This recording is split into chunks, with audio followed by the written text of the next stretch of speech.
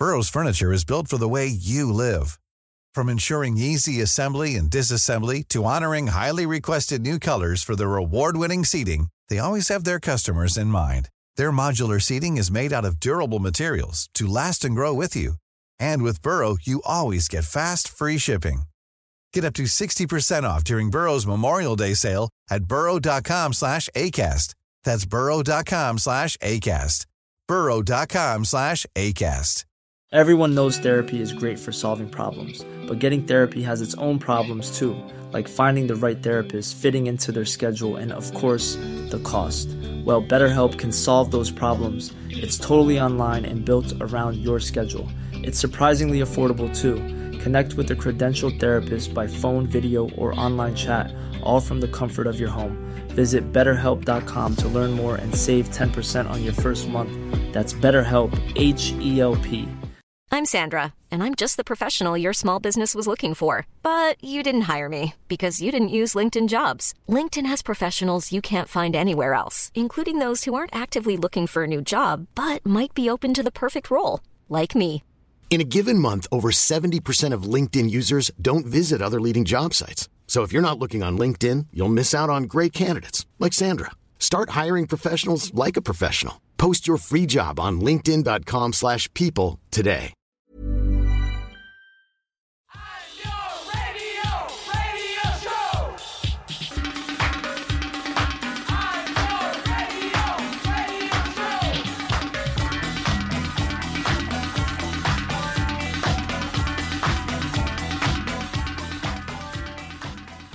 Hello and welcome to the 909 podcast.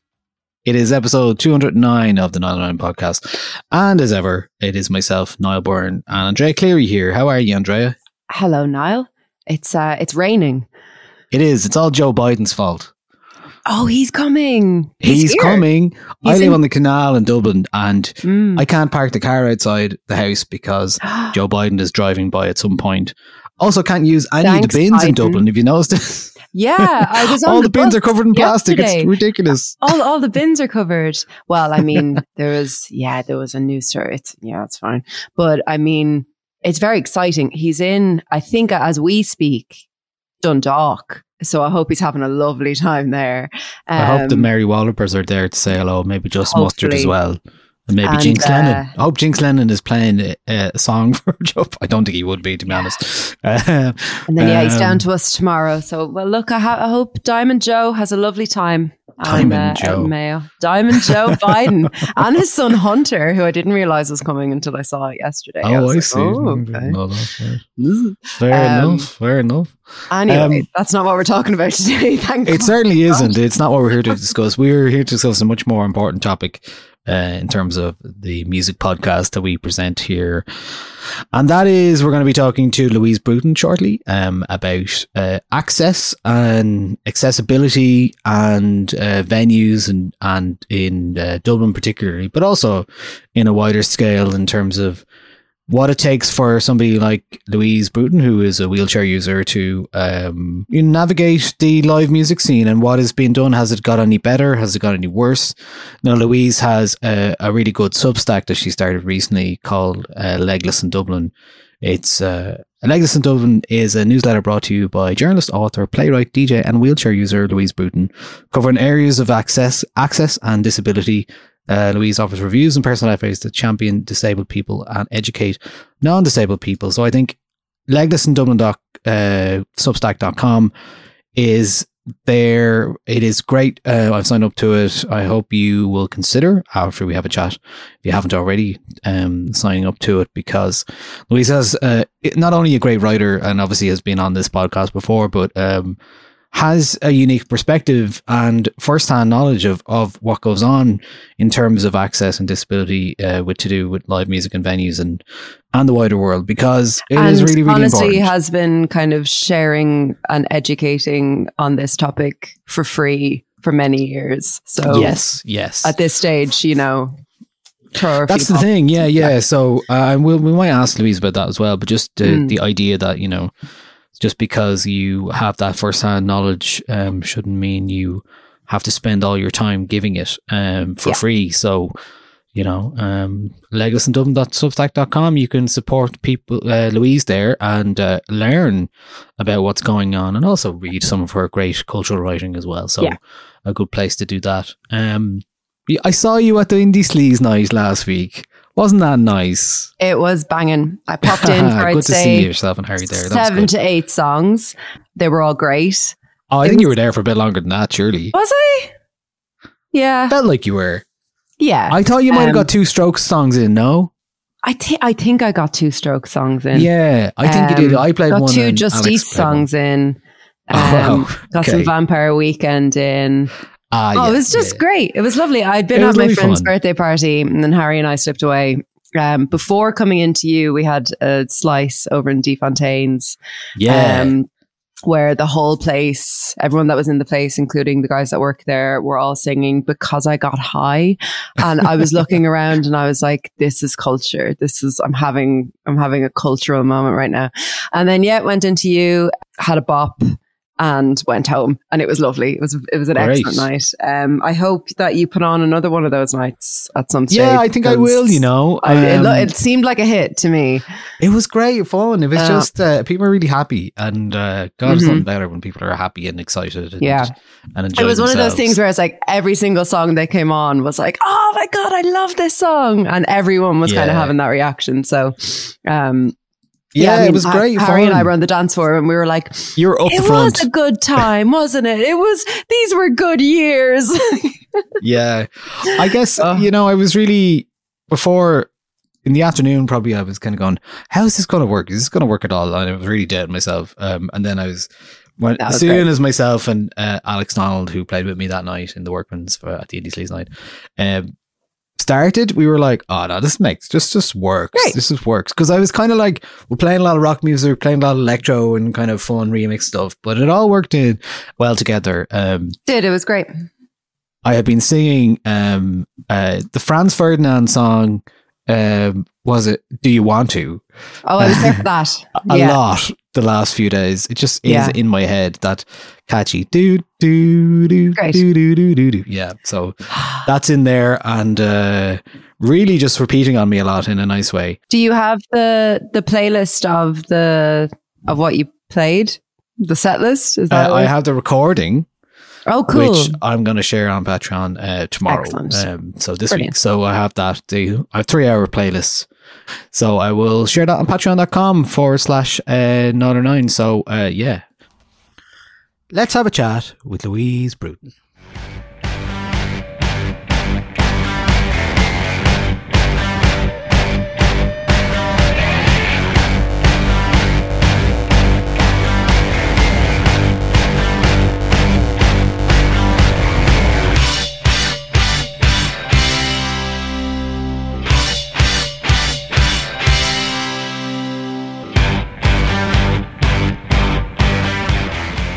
Louise, hi. Hello, how are we? How are you? Louise Bruton is here.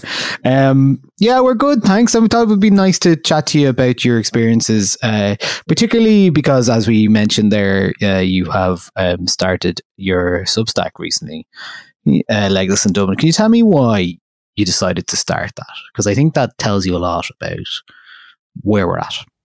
Yeah, so I've been finding that a lot of people come to me for advice on terms of running events, where they should go that's accessible, how they can improve access, all of these things that I'll get kind of in a DM or by a text or by like a really frantic phone call when something has maybe gone wrong for someone running an event.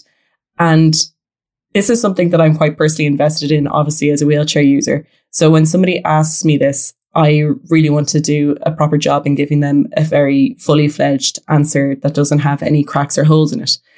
But that's work. And that's work that I was kind of taking on outside of all of the other work that I do. And I was joking with a friend of mine who is trans, and he gets a lot of questions about bathrooms, as many questions as I get about kind of access generally in events. And I kind of said, God, wouldn't it be great if we could just like charge people? And while he can't, I realized I could, just because of whatever his working setup is. And I was like, I could actually do that. And because I'd seen so many people popping up with Substacks and charging them or setting some of them for free, I was like, I could actually just reignite my old blog, Legless in Dublin, which I started 10 years ago. Yeah. And I could just put a paywall on it, and people who ask those questions can actually pay to get the answers, instead of kind of sending me that panicked text where I have to solve everything for them at my own cost and in my own time. Yeah, it is kind of that thing, isn't it? Like, you just because you have first-hand experience doesn't mean that you have to share that or expected to share that all the time for free. But tell me about, like, so when you started Legless in Dublin, so 10 years ago originally, has anything improved since then? No, and I feel so bad for my the people who do subscribe, because I'm meant to be doing weekly reviews. And I want to share more positive stuff rather than be like, and here's another 0-star place for you to not go to. But there just isn't really enough places in Dublin specifically that are actually accessible. I mean, I could review every cinema in Dublin and maybe that would be fine, but I can't review enough pubs. I can't review enough nightclubs, mostly because there isn't enough nightclubs. There are no nightclubs. And it's hard for me to actually get into these places and to actually review them because they are mostly inaccessible. So that's another personal set of challenges for me. I actually have to go to these inaccessible places and rate them. And it's not for a great result because it's like, actually, this place isn't perfect. So it's lots of imperfect places that I'll have to review. And I had actually stopped doing Legless in Dublin because I was really sick of the lack of improvement that was happening with access. And I was really tired of the laziness when it came to a lot of people running these businesses and these people running these events who just weren't giving access their full attention. Like in the UK, there's brilliant organizations that do, specifically with music venues and festivals. They're called Attitude is Everything, and they look after access. They give access workshops to music venues who want to improve. And they also run the access entirely for Glastonbury, as well as like loads of other festivals. And I think they first did Glastonbury maybe about maybe 12, 13 years ago. And it used to be something like only 400 people who were disabled attended Glastonbury. And now that they're running it, it's like something like 4,000 people. So it just shows the huge impact that it makes, where disabled people feel safe going somewhere, and where there are people who are specifically in charge of access. When they're doing that, it's just such an impressive feat, and it looks after people, and people are willing to give their money. Whereas here, like, you're just kind of like, it's a bit of a wing and a prayer, no matter where you're going. If it's a music festival or a venue, you're a bit like, it's all very ad hoc when it's meant to be professional, and you're paying the full rate of a ticket, or you're paying the full rate of like an entry fee or whatever. And it's all very last minute, thrown together, slapdash. And the thing about access is it's safety. This isn't just, you know, it's more than just having like when we go down to the basic level of it, like an accessible bathroom, brilliant. But most accessible bathrooms I use in almost every venue don't have soap, don't have mirrors, don't have bins, don't have all of these things. So I'm not even getting a proper bathroom, let alone the feeling of safety and then the feeling of inclusion. So it kind of adds up. And I know the reason that I do a lot of it is because I was maybe a bit more accepting of all of this. Like, I'd rather be there than not be there. But now, because I'm 35 and I'm a bit like, God, what's the point of being there at all if you're not going to be looked after properly? So it comes in waves in what it is that you're accepting. And then in terms of what you just is just downright unacceptable. For anybody listening who isn't disabled and maybe hasn't thought about access beyond kind of being able to get in and out of the building, what is the kind of the umbrella of access when it comes to things like music venues and nightclubs?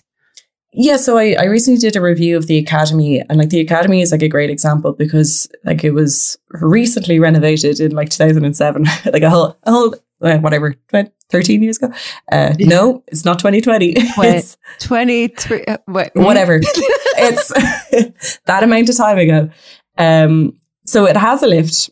It has wheelchair bathrooms. But when I actually go into the venue, there's no place for me to be. there's no place for me to actually watch the gig. But the way that they've resolved that is to bring me upstairs to like the VIP area, which doesn't actually have a bathroom on its floor. And the lift itself has to be operated by staff. So if I need to go to the bathroom, I have to get a staff member to get a key, to get the lift working, to bring me down to the floor, to get the key, to bring me back up, to watch the gig.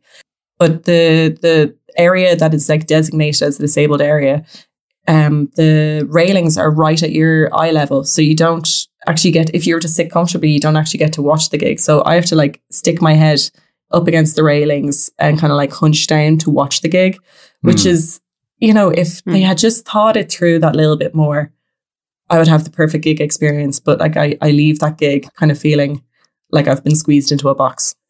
Yeah. And you posted up a picture of that with as part of on the Substack where you specifically with like a black bar over half like the image. I've started doing that at a lot of gigs, but like, this is my view, where say like at the 3 Arena, there's the disability kind of viewing platform is all kind of on one level. Like Niall, we've been to gigs there and if anybody stands up, that's my view immediately gone. And that, like, how many millions went into redesigning the 3 Arena. And it's like that one little thing, the thing that happens at concerts, people get up and dance. And they didn't have the foresight to be like, maybe we should have the viewing platform a little bit higher than the average standing person.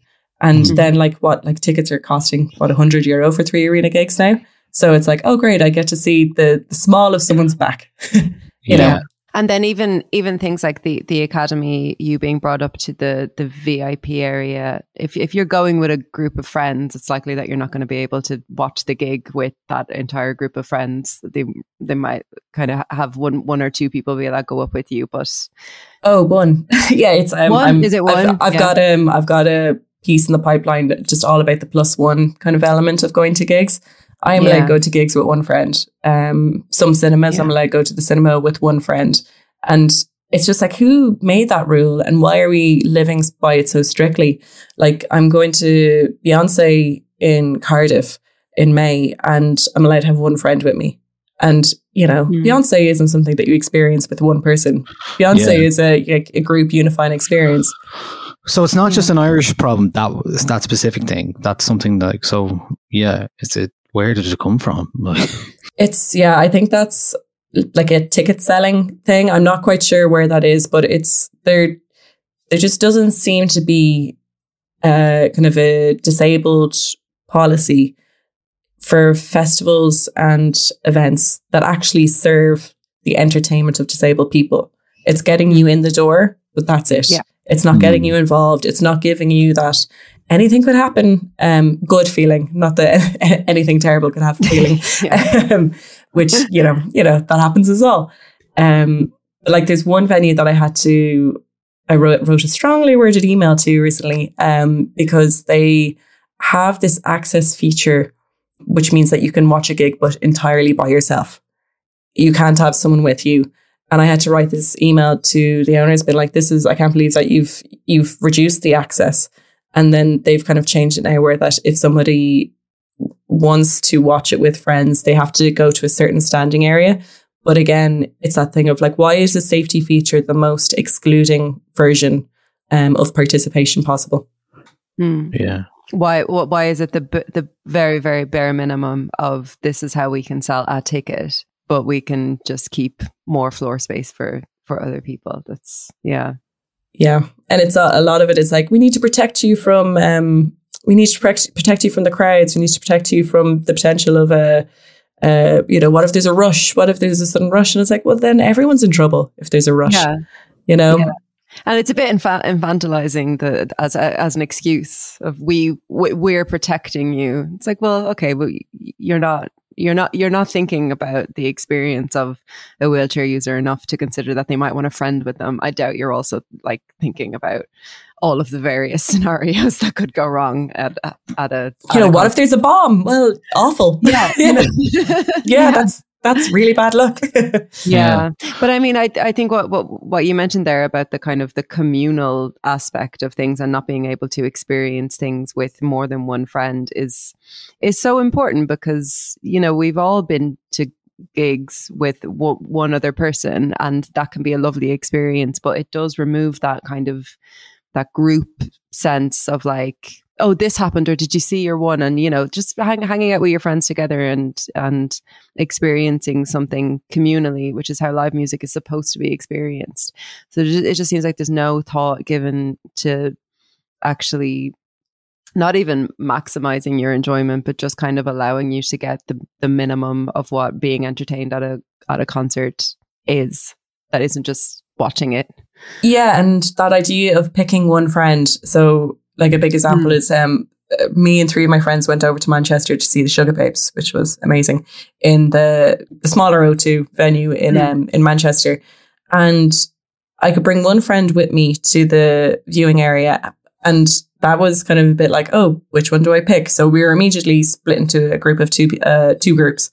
But while we were there, they actually have this amazing service where if you're on the viewing platform, you don't have to go to the bar yourself.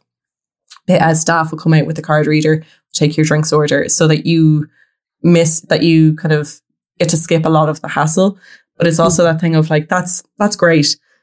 But wouldn't it have been great if I could have watched the gig with the entire group that I flew over, which is just like 4 people. And that's actually once you get in the venue and the venue is accessible enough for you to get in the door and experience it. But there's also the other aspect of the venues that currently don't allow access or at all. So, I mean, there's plenty of those at the moment. I know. Look, I as we were talking about, I booked a gig in the Workman's Cellar last weekend, and I was aware that you couldn't come, and that sucks.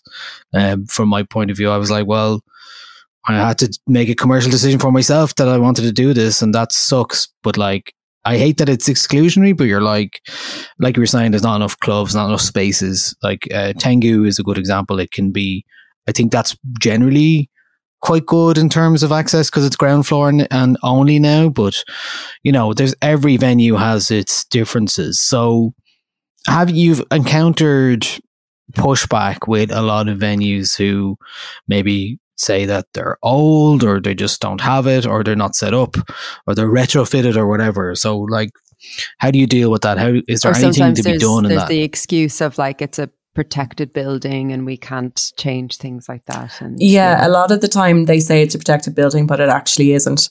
And that's a really frustrating thing, because it is a really easy excuse to throw out, because you'll just be like, oh yeah, George in Dublin, this building can't be touched. But a lot of them can be altered. Just whoever the owners are just don't want to do the cost, because once you do it, you have to do the full proper job. So it's not just going to be like an easy quick fix. You're probably going to have to spend about like 30,000 to make sure that you're ticking every single box of access, which would be great. I mean, wouldn't that be amazing if they actually did that? And like, I often just miss the crawdaddy tripod, the megalith that it was, where it had 3 accessible venues within it, and now it's a Pret a Manger. You know, like that was just perfect. Like, and we're just missing that, and we had it, and it just like slipped away. Yeah. And so, like, is there anything, do you think, that can be done in terms of, like, is it a case that, you know, I had a chat yesterday, I was talking about gender balance on lineups and stuff like that, and I was saying, okay, so if there's something that's Arts Council funded, it should be a requirement that there should be some gender balance, same as there should be a requirement in that case that, you know, you have to have access for all. So Is there any way to actually address this rather than just name and shame, or is there anything else we can do? Well, like I actually use the Culture Night Fruit and Veg Market as a great example to people who I'm working with now, because that was the first time there was actually access put in place for me to get on a stage. So like from the ticket check-in to performing or whatever, if I was a guest or if I was an artist, I was fine, I was sorted. And that's because it wasn't a traditional venue. And like, this is like so hopeful. I know a lot of people are thinking this too, is when we have so many empty buildings in Dublin right now, so many office blocks that just aren't being used, like, can they be turned, can their purpose be kind of more community based, where we can actually use them, and they're all, you know, they will be all following some of the building regulations. So there will be ground level access, there will be lifts, there will be wheelchair bathrooms. Those things are all there. They're all existing. It's a bit like when Block T existed. When it wasn't actually Block T, when it wasn't upstairs of an old Asian supermarket, but when they started taking over Block B or whatever else it was in Smithfield. On the corner, like, yeah. Yeah. And that was great. That was, that felt like we were really just like using the city when a lot of the city wasn't properly serving us. And we're now returning to that kind of phase where it's like a lot of this is sitting idle. A lot of the people don't really care about it. Who are the people who have the kind of rights to using those? Why can't we get back in there? Like in the same way that the fruit and veg market was it was there for the taking. I don't know. It took a lot of fight. I know I'm reducing that in a big way, but there are just a lot of spaces, that can be used, and I just don't know who the gatekeepers are. Burrow is a furniture company known for timeless design and thoughtful construction, and free shipping, and that extends to their outdoor collection. Their outdoor furniture is built to withstand the elements, featuring rust-proof stainless steel hardware, weather-ready teak, and quick-dry foam cushions. For Memorial Day, get 15% off your Burrow purchase at burrow.com/ACAST. And up to 25% off outdoor. That's up to 25% off outdoor furniture at burrow.com/ACAST. Everyone knows therapy is great for solving problems, but getting therapy has its own problems too, like finding the right therapist, fitting into their schedule, and of course, the cost. Well, BetterHelp can solve those problems. It's totally online and built around your schedule. It's surprisingly affordable too. Connect with a credentialed therapist by phone, video, or online chat, all from the comfort of your home. Visit BetterHelp.com to learn more and save 10% on your first month. That's BetterHelp, H-E-L-P. Yeah. Yeah, certainly it feels like if you are opening a venue or using a space, you should have to, whether it's grants available or whether it's Dublin City Council or a local council who have to be involved in that. This is where you would hope that the nighttime advisors, there was one announced for Cork today, the role was announced today. So you would hope that kind of stuff is where you get to be the glue between those people who own the venues and the people who actually matter and who go to the gigs. For people who are renovating venues as well. I mean, Workman Cellar used to be the liquor rooms, and then it was done up, and there wasn't, and accessibility wasn't something that they chose to do with that venue, which is really, really unfortunate. They just keep finding all of these rooms and then just don't put a wheelchair bathroom in. Like the place just keeps on expanding, and yet I don't know why, but there's just no wheelchair bathroom. But like that's a big thing as well. When you look post COVID, like loads of pubs that now have bigger smoking areas suddenly have all these extended outdoor areas so that people can just be outside. I was like, where was all this space, beforehand? And why could you not have taken, a few more square meters of that space and just put in a kind of a wheelchair bathroom or put in a ramp? Like there's so many buildings that are like very obviously able to do this. And I don't understand why it isn't. Like I know that there is a private grant that disabled people can get if they're renovating their home, and you can get up to 30 grand to cover like 95% of the works. I don't know how that works for like a commercial place, but commercial places should be following building regulations. And I just think that there's these loopholes. There's a lot of loopholes that means that certain venues don't have to do this. If they're doing renovations bit by bit, maybe they don't have to do this. And maybe that's why so many of the bigger venues can expand gradually over time and not consider access at all. Yeah. Does it get tiring having having the same conversation now as what was happening? Yeah. Does it feel the exact same conversation? Yeah. Like it's, and that's what's so frustrating. And that's what gave me this new rush of kind of like, action, where I was like, are we still here? Like, are we still genuinely having this conversation? And like, one thing that I have kind of said to a lot of people is like, I wish I had the same kind of allies that most other groups had. Like, it's just disabled people do not have the type of support that most other movements or most other kind of groups of people have. And I don't understand why. Like, I like there's probably a very glaring answer where maybe people just don't consider us But that's too cruel to be taken as truth. Like, you know, I would, like, a lot of the time I'm kind of like, why am I assessing whether or not something is accessible when all of you can walk around and go into any venue, any building you want? So why are you texting and emailing me? Like, yeah, it's like, why, who's taking responsibility? Like, why is it my job to figure out where I can go when a lot of the people who are asking me these questions have the freedom to go anywhere? Yeah. It's certainly something I've been trying to be more aware of in terms of venues and being very upfront. If I'm asking to book something, always asking, is it accessible? Why not? What are you doing? Kind of thing.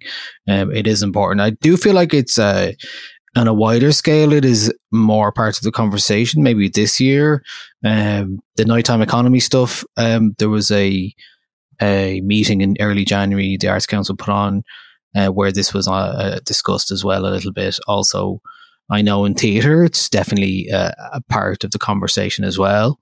So it's interesting to see some of that, because I think, you know, in the wider community, there's a lot more chat about inclusivity, but this is the area where really it isn't developing.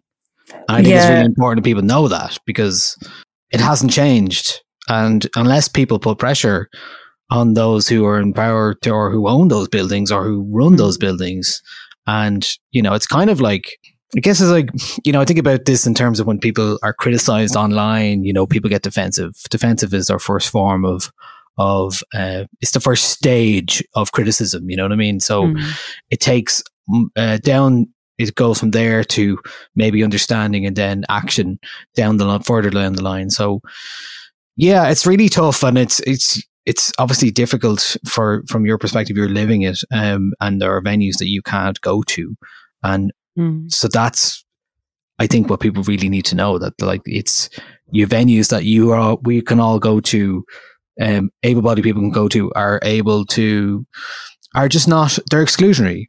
That's the thing, and right? So it's really sad to think about, because I think it's so much still a part of the nighttime culture is culture conversation as well. It's a really, really important aspect of that. And if you think about young queer people not having access to queer spaces, or people not having access to safe spaces because of a disability and not because of any other reason. And I know that, you know, queer nights and kind of alternative nights are, you know, they're existing in a subculture onto themselves. It can be very, very difficult to even have that kind of stuff put on, to find spaces for that kind of stuff. But then to not have to have those things happen in spaces that are still exclusionary to people, you're not allowing queer people to have access, you know, based on them being disabled. And it's that thing of just being excluded from culture, which is a really, as we all know and agree, is an incredibly important part of your life, especially as a young person. Like, you want to go out and get the shift. You want to go out and just have a night like everybody else. You want to go out and get locked. You want to go out and take your first pill. You know, you want to just do all the stuff that other people are doing, and to have all this extra work, even if everyone in the group does agree on an accessible venue to go to. And it's a lot of extra labor to go through, you know, having those conversations and saying like, oh, well, would you mind if we go here instead of here? And all, like, that's a lot. Like, I'm thinking particularly with like young people who are kind of going out for the first time. And I'm like, that's a lot for a young person to take on, to like speak up in a group that much, you know? That's the thing. Yeah. It's like the necessity of having to speak up for yourself and be like, this is what I need. And a lot of people just don't have that in them. Like, if you need to stand up for yourself, there has to be a level of confidence that comes from that. And sometimes confidence comes from life experience. And a lot of people aren't getting the life experience to give them that confidence. Yeah. So it all builds up into this big, awful Ouroboros of shame and, you know, exclusion. So like, whenever I do hear the word inclusion, I'm like, yeah, it's not. Like, it just is not. Like, when I think of, say Mother, which used to be in an accessible space, and now it really is not. Like, when I think of all the friends that I made simply from going to Mother, I haven't seen any of them in years because I can't go there anymore. And that's like a huge thing. Like I've maybe like I don't really go out anymore because I just don't have that opportunity. I only get to go out when I DJ, and that's not going out. You know, it's and there's such a limitation on what is available. Like you'll miss, like say, like the Tivoli, where there'll be like big events that people will get excited to go for, and that's, you know, an apartment hotel block or whatever. And then, you know, a lot of the time, like most of my friends are queer, and you know, I can't be like, no, let's go here, and drag them away from where they feel safe. So it's somewhere that I feel safe.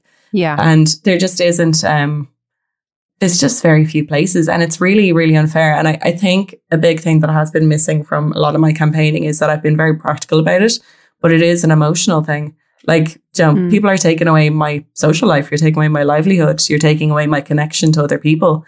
And, you know, that's all is true as the fact that people aren't following building regulations, and they're both as important. Yeah. That's something we can all understand as well. That emotional, and especially like as you said there, that it affects your DJ livelihood as well, because you can't DJ in all the venues. So further, compounding that fact as well. So yeah, I think if people want to follow you, it's leglessindublin.substack.com. I think it's been great already. You've been only doing it a month and a half or so, and I hope you keep it up, because and I hope it's not too taxing on you, because it is like something that you have to deal with every day. And but like what I'm reading so far feels like a good mix of everything that you are about, which is pop culture and the access stuff, some just music stuff and fun things. So yeah, fun. Yeah. Yeah. I'm going to have hopefully I'll have a post for like today, and it's because it's actually the reason I started Legless in Dublin 10 years ago was because that's when I started using a wheelchair. So this is like my 10-year anniversary of being officially a wheelchair user. And the title of that blog post is 10, not just the name of the Girls Aloud Greatest Hits album. So, yeah. And I wanted to ask you, just for anybody listening who is having like a bit of a wake up and like, oh shit, this isn't something I've really been thinking about.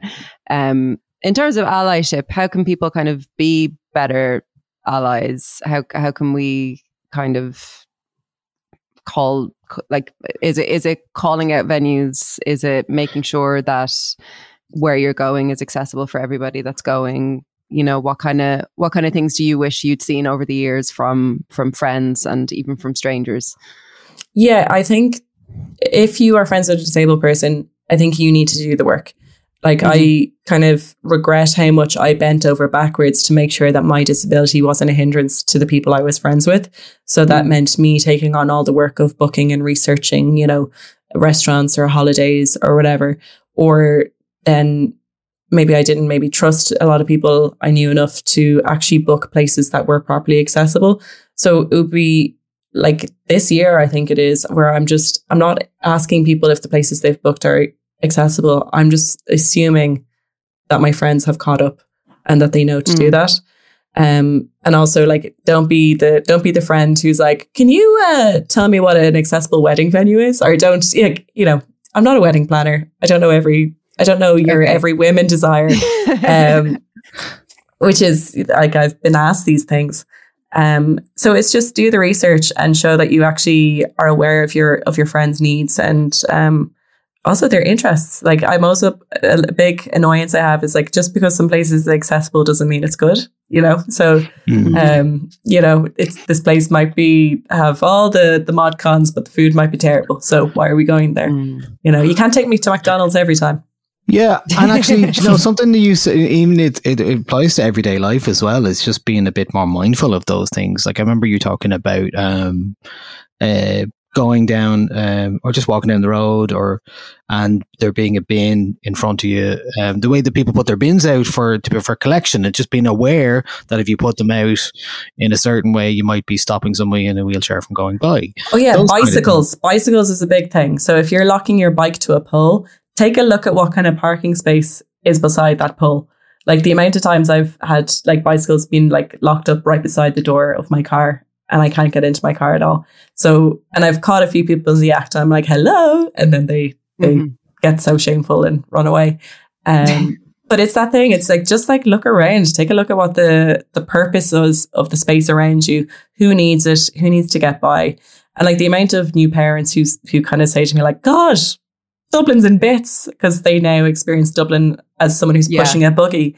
I'm like, yeah, it is. It's a bit like when certain dads discover feminism because they have little girls. It's like, you know, it shouldn't take parenthood for you to realize that, hey, life is hard. Yeah, absolutely. For sure. Yeah. It's definitely something that I've become more mindful of over the years, of if I just see someone, you know, parked up on the path or something, I'm like, just think, just have a think for a second, you know? Yeah. And also like a big thing with music venues and like nightclubs and bars and all that kind of thing. The wheelchair toilet is always the drug toilet, and you know, whatever, but don't be rude to me when I need to use it. Like I had to knock on a door recently for ages, and a bunch of non-disabled people opened up the door being like, do you mind? And I was like, lads, this is the one toilet I can use. You have many cubicles. Get out. But it's just that kind of thing of just be so considerate. Like, even if you're taking drugs, I know that's hard, but try it. Yeah. If you're becoming that level of an asshole on drugs, maybe rethink the drugs you're taking. Louise, what have you got coming up professionally other than Legs in Dublin? What else is happening for you? I'm doing a double bill in Wigwam this weekend, doing Sam Smith after parties. Whoever goes to Sam Smith concerts, I don't know, but I'll have the after party. Satanists, clearly just Satanists. Yeah. So Satan will actually make an appearance at the weekend, so I'll be there Friday and Saturday night, and yeah, I think that's all I have for now. But yeah, and I've actually started contributing to the Sunday Times recently, which is really nice as a writer. So I believe I'll have an interview with James Vincent McMorrow on Sunday in the Culture magazine. Very good. Does he have a new album or something? Oh, have you not heard? Songs from the Future in the National Concert Hall, end of the month.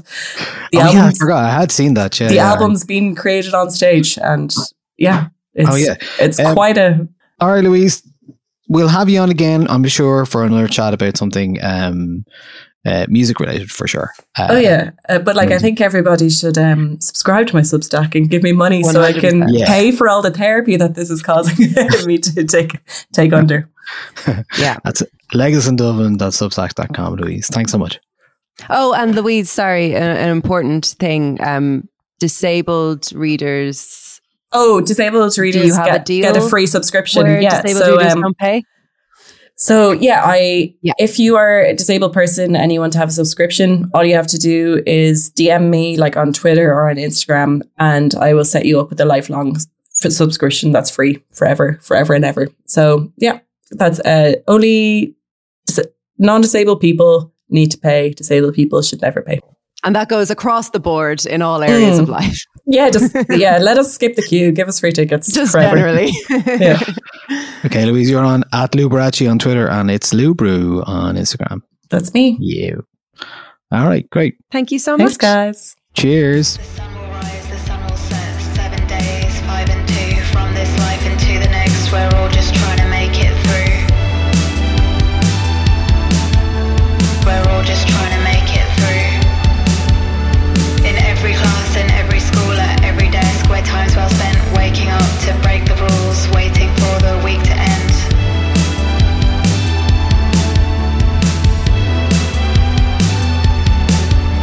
The same old tale repeats itself, 9 to 5, year on year, thoughts and hopes left on the shelf. Escape on Friday, get caught on Monday. Escape on Friday, get caught on Monday. The sun will rise, the sun will set. Thanks to Louise for coming in and coming in virtually on our podcast chatting system. I'm not giving them any. It's not Zoom. Not that I'm against it. I just don't want to say it. If you're an alternative to Zoom, You know who you are. You know who you are. We don't really know what we're doing next week, but sure, there's no surprise there. If you have any ideas for what we should do next week, you should join our Discord.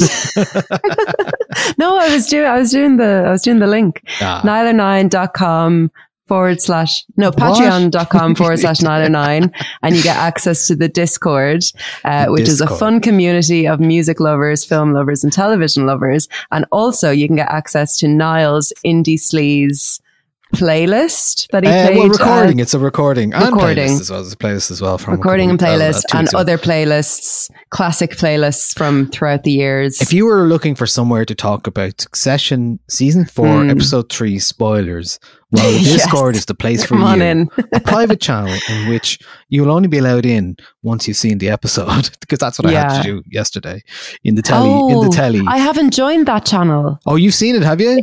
Yeah, is it all happening in that other channel, in the Lux channel? If you have anything to add, I will add you in.